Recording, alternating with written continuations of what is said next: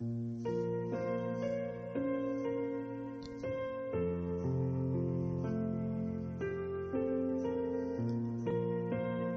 evening, everybody, and welcome back to another episode of The Haunted Collection with your host, writer, paranormal investigator, and haunted collector, Kevin Kane. Here to share a few more of the favorite chilling stories from ghost lore and urban legends alike. I love a good ghost story, don't you? And I love sharing them. If we don't share these, if we don't continue to tell them, they simply die away into the air, never to be heard again. So let's keep sharing these stories as part of our culture. Back in the day, before TV, before iPads and smartphones, people had only each other to provide entertainment. They would sit by the fire or on the front porch, as we do here in the South, and they would tell stories, sometimes family stories, sometimes funny stories, and sometimes they would share a good, chilling ghost story. Here in Alabama, we've got a lot of good ghost stories here. We've got a lot of history here, the Civil War, all sorts of things happened here over the decades since Alabama was founded. And with that history comes a lot of good ghost stories that I loved to hear when I was a kid, and I still love hearing them today. One of my favorite authors, Catherine Tucker Wyndham, may she rest in peace, shared a lot of wonderful historical ghost stories, which you can find in her Jeffrey series. My favorite being 13 Alabama Ghosts in Jeffrey, but I'm biased because I'm from Alabama, which is where I'm broadcasting from right now in my own home, sitting here right next to the room where some of my haunted dolls and artifacts are kept. So if you hear a strange noise or an unusual voice besides mine during this presentation, it just might be one of my spirit family members that love to hang out here in my home. I've loved ghosts since I was a kid. I grew up in a neighborhood where a lot of ghost stories were shared. It used to be a Cherokee Indian territory there, and some say even a burial ground. There was even a graveyard, which still exists today, there in the neighborhood of Indian Meadows, that dates back to the 1800s. If you're ever in that area, check it out, but be respectful. People still live there in those homes, and the dead still reside there as well, so pay your respects.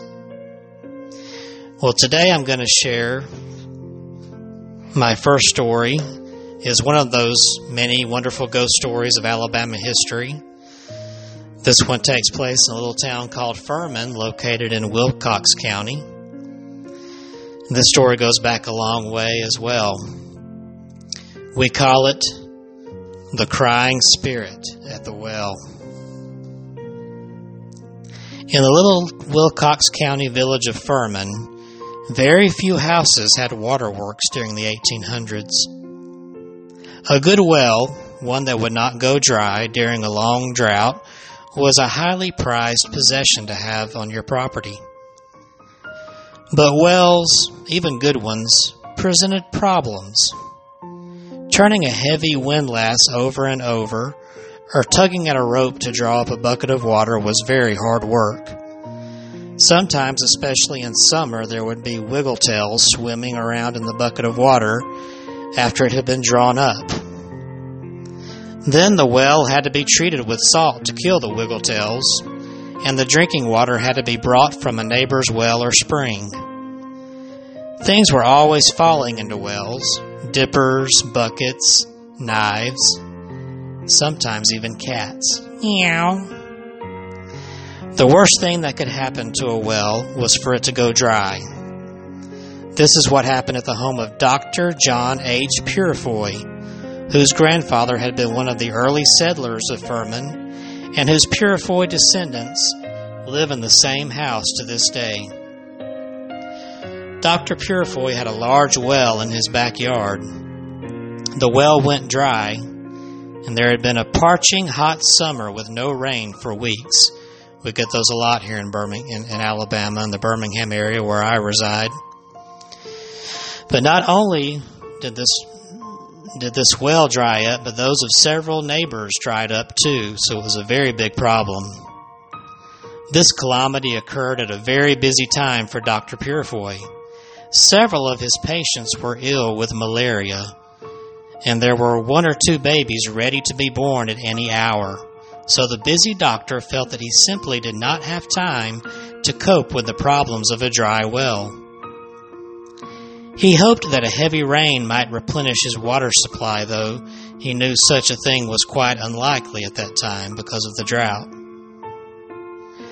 To postpone the necessity of having a new well dug, Dr. Purefoy decided that water for use in the house and kitchen should be brought from a spring near Savage Hill, a mile or so down the sandy road from his home, until the hoped-for rain renewed his well, which would hopefully be in the future. It seemed a simple solution. The spring produced the finest drinking water in the country, and its owner was quite willing to share his water with his friend, the doctor. Dr. Purefoy's servants, however, showed that they were not pleased with his plan. Dr. Purefoy thought that their dissatisfaction stemmed from having to make the inconvenient trips to the spring and back on foot. He did not listen to their complaints closely enough to learn that it was not the trips that actually disturbed them. They were frightened by the tales of the witch who guarded the spring. Even if he had listened, Dr. Purefoy would not have been sympathetic. He did not believe in witches, so he was first displeased and then angry when his servants returned again and again from the spring with their buckets empty, damp, but very much empty. According to their stories, their trips were uneventful until they had filled their buckets with water and tried to go under or over the barbed wire fence that surrounded the spring. The witch, they said, was determined not to permit water to be taken out of the wired-in enclosure, no matter how hard they tried. The servants told Dr. Purefoy the water always spilled when they reached the fence. They were sure that the selfish witch at the spring caused the water to spill, but they could not convince the skeptical doctor of this fact. He tried to shame them for being superstitious, and when they attempted to tell him about the black cat at the spring, the cat with the mean eyes, he would not listen. However, even if he did not believe the tales about the witch, Dr. Purefoy was convinced that he could not depend on getting water from the spring and would have to get a new well dug in his own backyard. So he summoned a crew of well diggers. "I need a new well, and I need it as soon as you can dig it," Dr. Purefoy told them, and they nodded in agreement. They nodded, too, when Dr. Purefoy cautioned them to use extreme care in digging the sandy soil. He reminded them that the well might cave in on them and kill them. "As you dig," he told them, "you must build a wooden casing inside the hole to keep the sides from caving in on you." He then showed them how to use the lumber and other materials they would need to build the casing. Before they began to dig, one of the workers cut a slender forked branch from a peach tree to use to find the best place to dig. He held a fork, that's the shape the branch was in, lightly in each hand, and walked slowly around the backyard. Soon the end of the branch began to twitch and jerk toward the ground. He stopped and shouted to the others, "Here's the place. Here's where the water is." Then he marked the spot and they began digging. Dr. Purefoy stayed with them until he was satisfied that the men would follow the safety precautions that he had outlined. Then he drove off in his buggy to see his patients. The well diggers followed his instructions for a while, but building the protective casing slowed down their progress, and after they had dug down about 10 feet, they quit strengthening the sides with the wooden casing.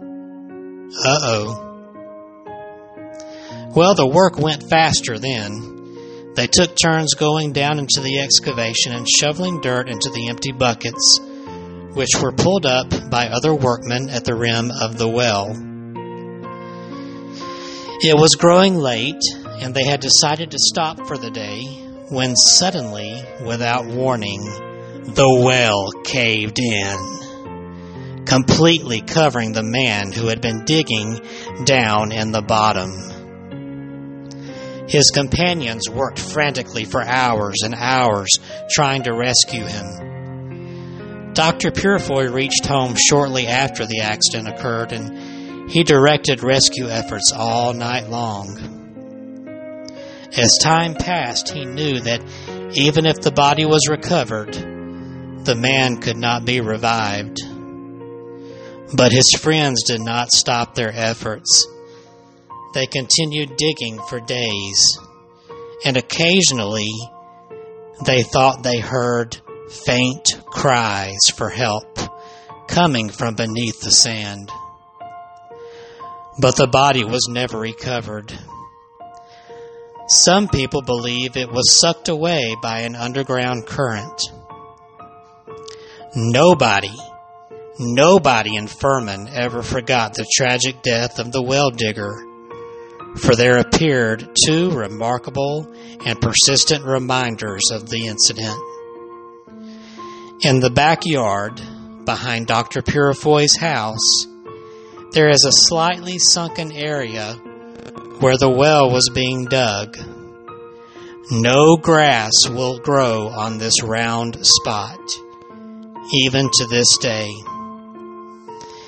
Tenants who lived in a servant's house nearby told of a black haint, as they called it, that sat on the bare spot and cried all night long.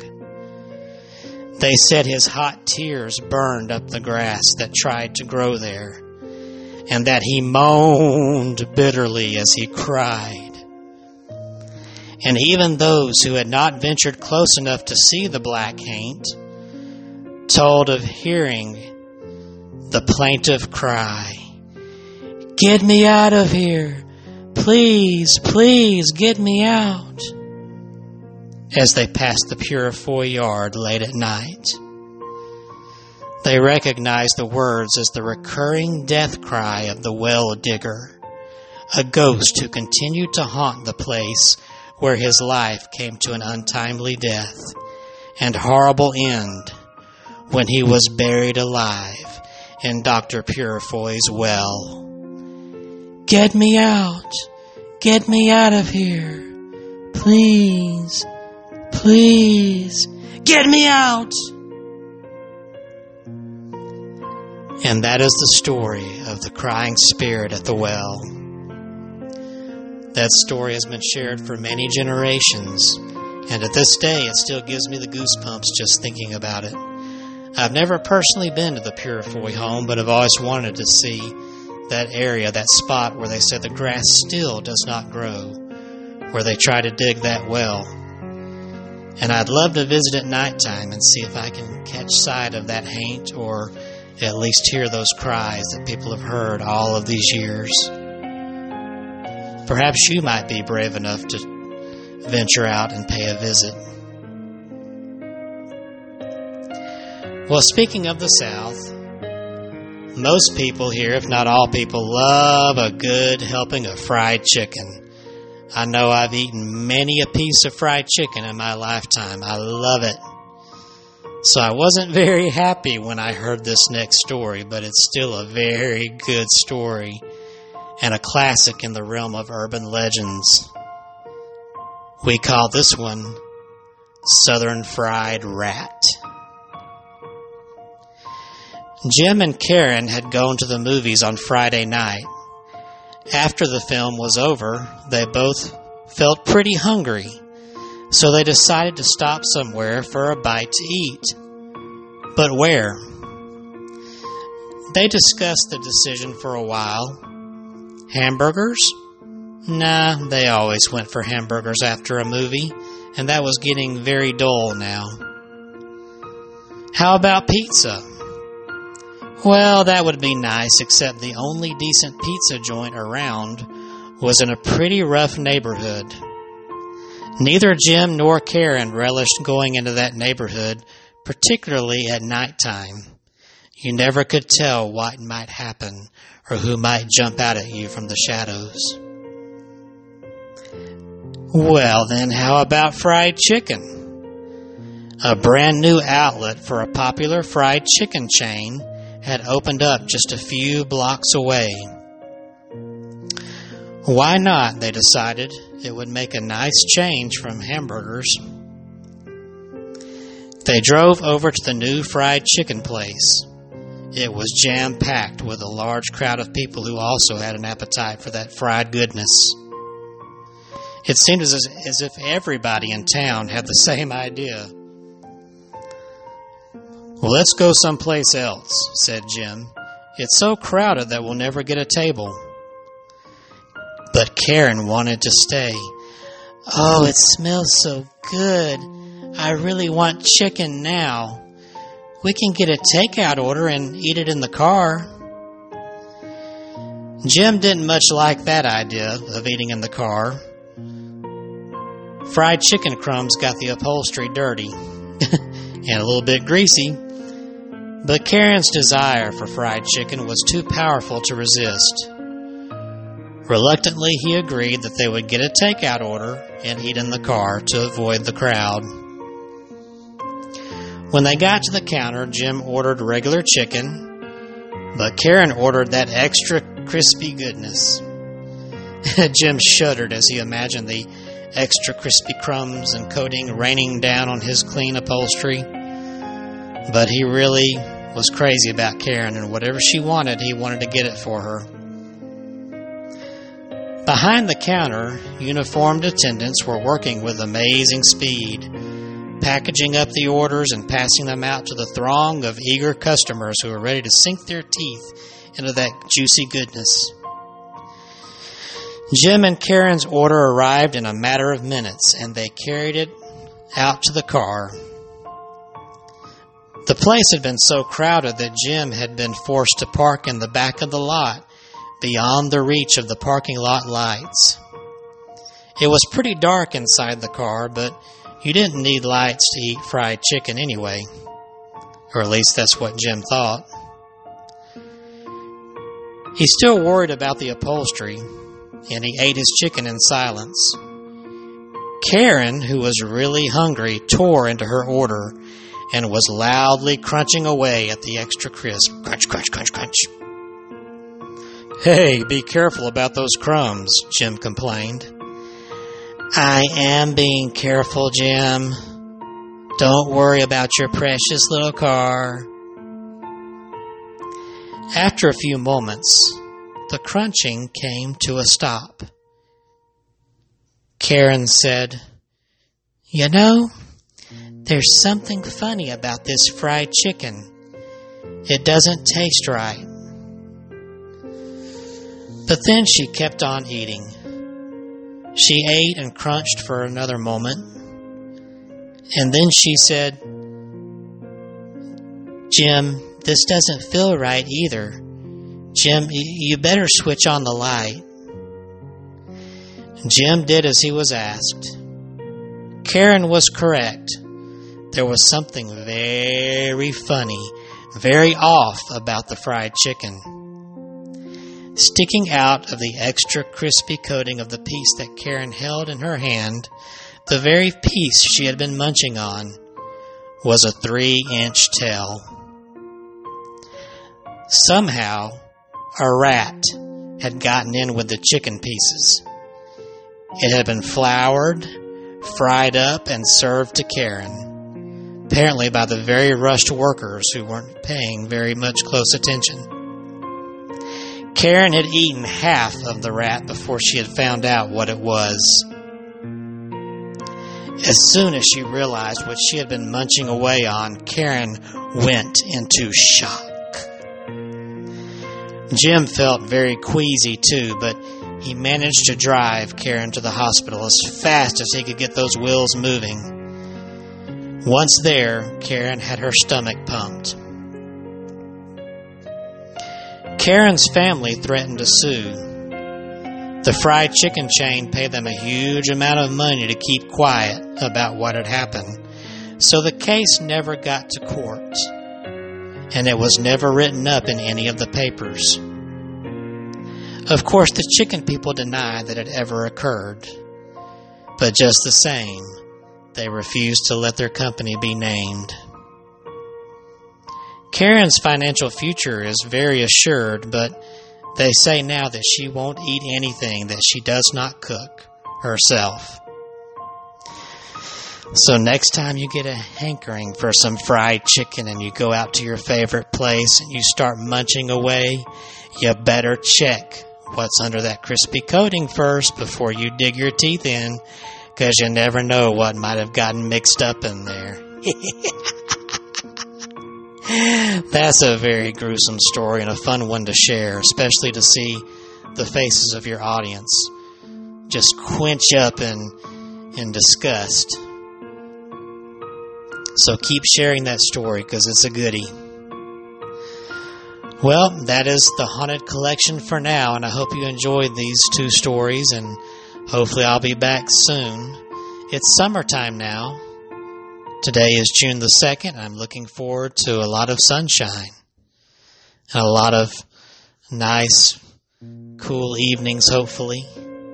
Those evenings when it gets dark. If you have a little downtime in the evening and you feel the desire to watch a good creepy movie, go ahead and pop in that DVD or Blu-ray, whatever you have, and sit back and enjoy it. I know I'll be doing that on some of these summer evenings because they're great evenings for a good scary story. You don't need Halloween or Friday the 13th to come around to enjoy a good story. You can do it all year long. So go ahead. And as you do, remember, be sure to lock those doors and be sure to check those lights and watch out what you eat. And, of course, for the sake of heaven above, have a happy haunting.